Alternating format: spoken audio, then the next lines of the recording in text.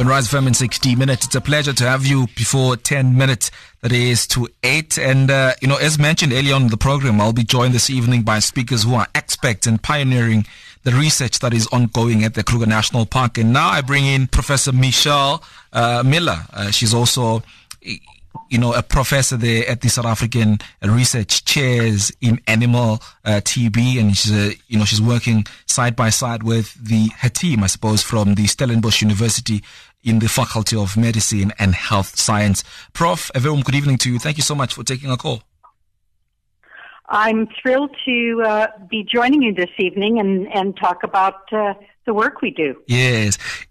Prof, you mentioned that, earlier before we went on air that, you were scared that, this conversation might not be ongoing simply because of load shedding. But how much of, the inconsistency of electricity then tends to affect the work that you guys do in the park?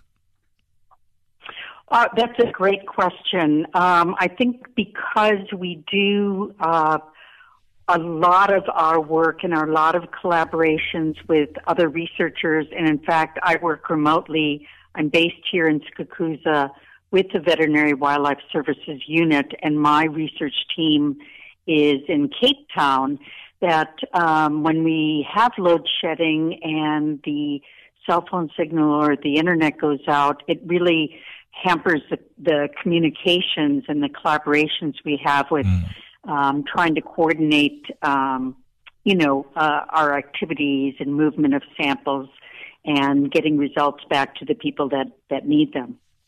Yeah. Doc, I suppose, Prof, in 2016, I was just now chatting to Dr. Peter Bass. He was mentioning that in 2016, in the park, it was reported that, an animal was found having, human TB. In your view, how did that, elephant in the Kruger National Park contact that human strain of TB? That's, again, one of the big questions that we have as well. So it was actually my research team that helped with that examination of the animal and collected the samples and identified, again, that it was, in fact, human TB. We all believe that if we ever found TB in an elephant, it would be the cattle strain, and we assumed that when we looked at it, but then when we did all the molecular testing, we were very surprised to find that it was human.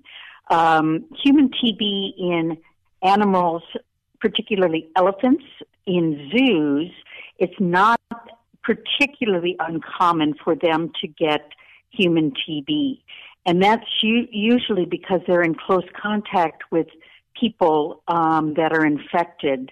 And in that case, we didn't expect that a wild African elephant would have close, prolonged exposure to an infected human. So then we start to think about possibly that elephant going into maybe some of the tourist areas or the staff areas or even outside the park, where there might be food or other material that might be contaminated from humans that they picked up.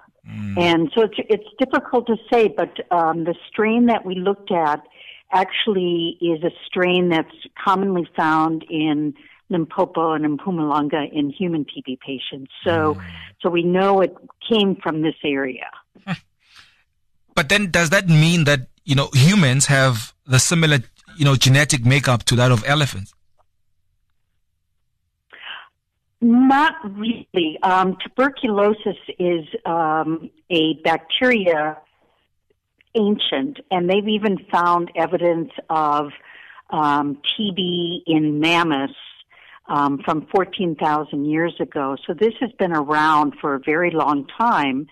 And even 2,000 years ago, in some of the ancient writings, they have described a disease that looked like tuberculosis in Asian elephants. So we think it's a fairly new disease introduced to African animals, but it's one of those pathogens that that seems to be able to evolve a little bit faster than the other animals and human species that it infects. So it's always a little bit ahead of the curve, and it can affect a large number of different species, not just mammals, but even things like birds and aquatic animals. Bumalanga, in case you just joined to the conversation, the professor for the South African Research Chairs in Animal TB, Prof. Michele Miller, is my guest this evening. We're looking at some of the work that is currently being done at the Kruger National Park and, in various other fields that, the Prof has been in, just examining animal TB. Now, Prof, if elephants can contract the human strain of TB, can human contract, the Banavine TB, and also what are some of the impacts of that into the tourism sector? That's a wonderful question because, in fact, the bovine form or the cattle form of TB has been, again, around in humans for centuries.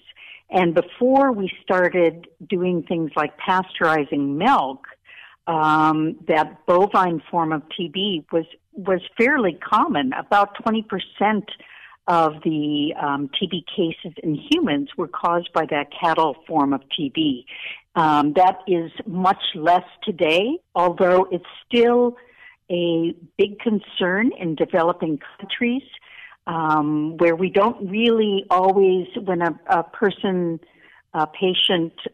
gets diagnosed, we don't always know which form of TB. We assume it's the human form of TB. But again, because of our closer interactions with animals, especially in rural areas, it could be the bovine form of TB. And that form of TB is actually harder to treat than the human form of TB in humans and animals.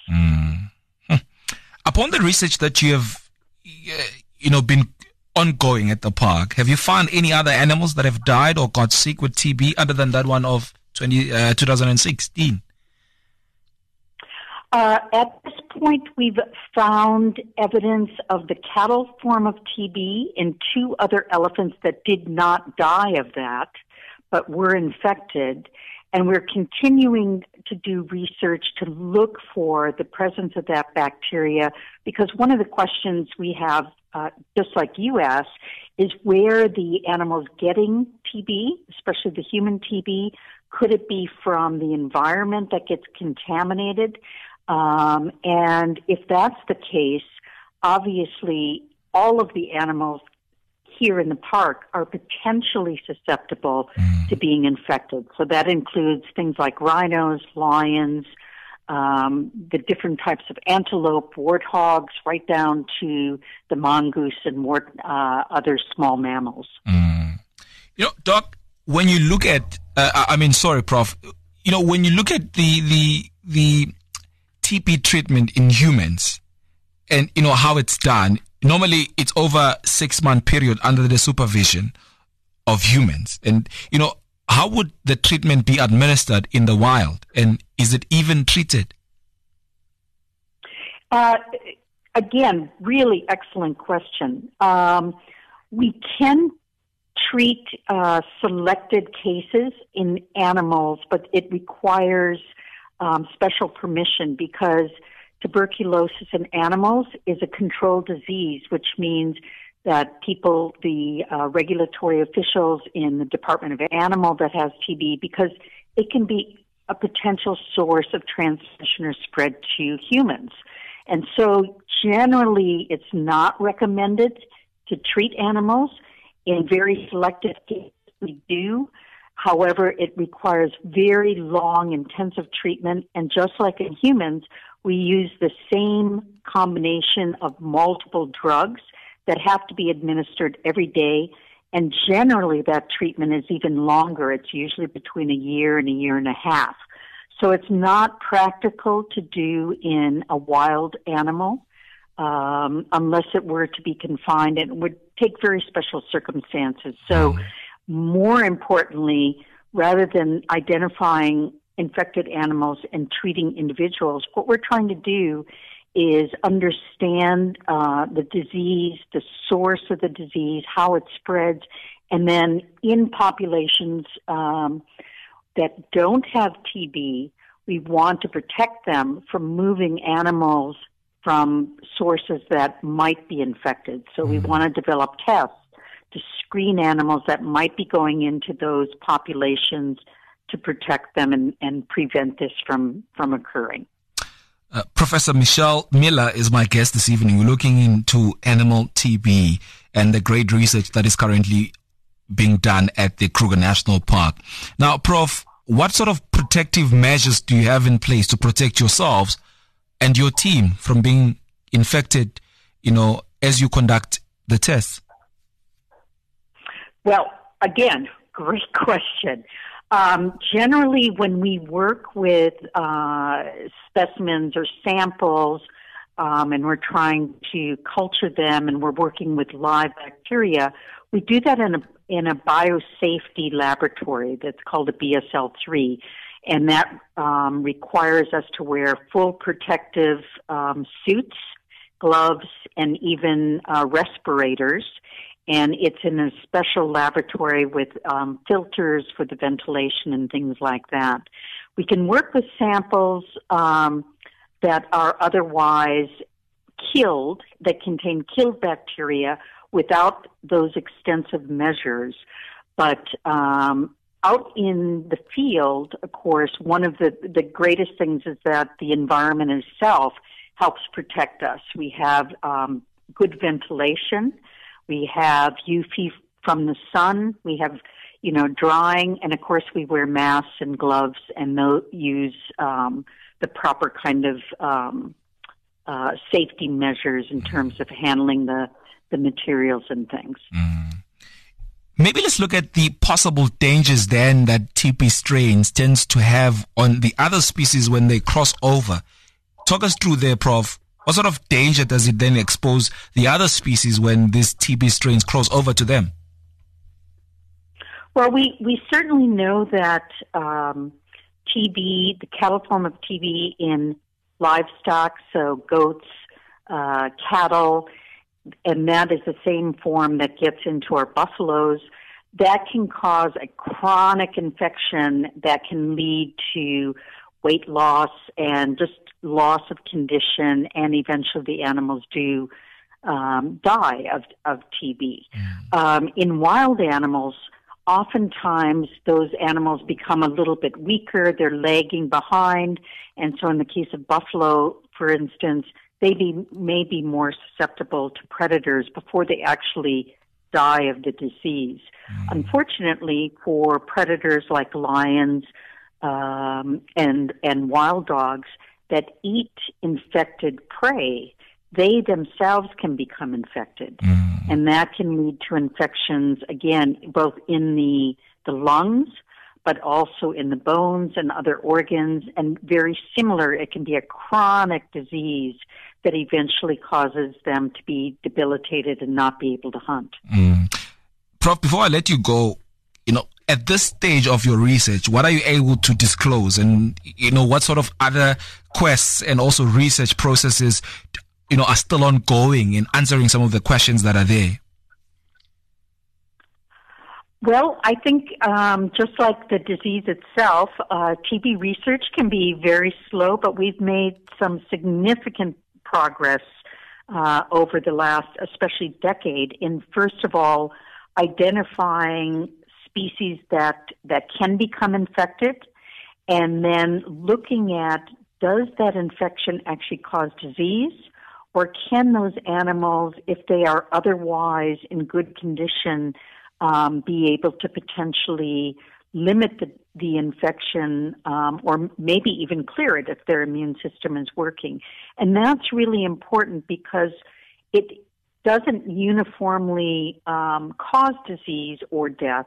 And what we want to do is understand how we can provide the right kind of environment, so, as stress-free as possible. And, our concern is with climate change, how is that going to affect the immune systems of animals? and will it make them susceptible to diseases, not just TB, but other diseases that can threaten the survival of the population. So we think of it as a bigger impact on what's happening at the population. We know it can impact an individual, but the question is if that individual can stay healthy long enough to reproduce, it may not really have a serious impact on the population. So those kind of studies often take decades for us to really completely understand, but I think we're slowly making progress. Yeah. Prof, I know I said it was the last question, but I suppose, looking at the work and, the way you've described the work that is ongoing at the park, are private funders or, private players willing to fund such, such research and process? Work in wildlife is always a little bit lower on the scale in terms of funding for research compared to things such as diseases in humans and also in economically important species like livestock. So the funding is scarce, but we have been able to acquire some international grants. We have some grants through the National Research Foundation here in South Africa, and a number of other private individuals that have provided donations to help us with this research to keep it going, because it is expensive to do, and we, the team is limited, of course, by how much funding we can get to do the work. But I think that as we create awareness, we're also getting the opportunity to collaborate and acquire more funding. Prof, really appreciate talking to you this evening, and it's a pleasure for you to come and divulge some, such great information that is coming through there from the park, and I wish you nothing but great success. Thank you so much, and I really appreciate the time you've taken to talk with me. Really appreciate Prof there.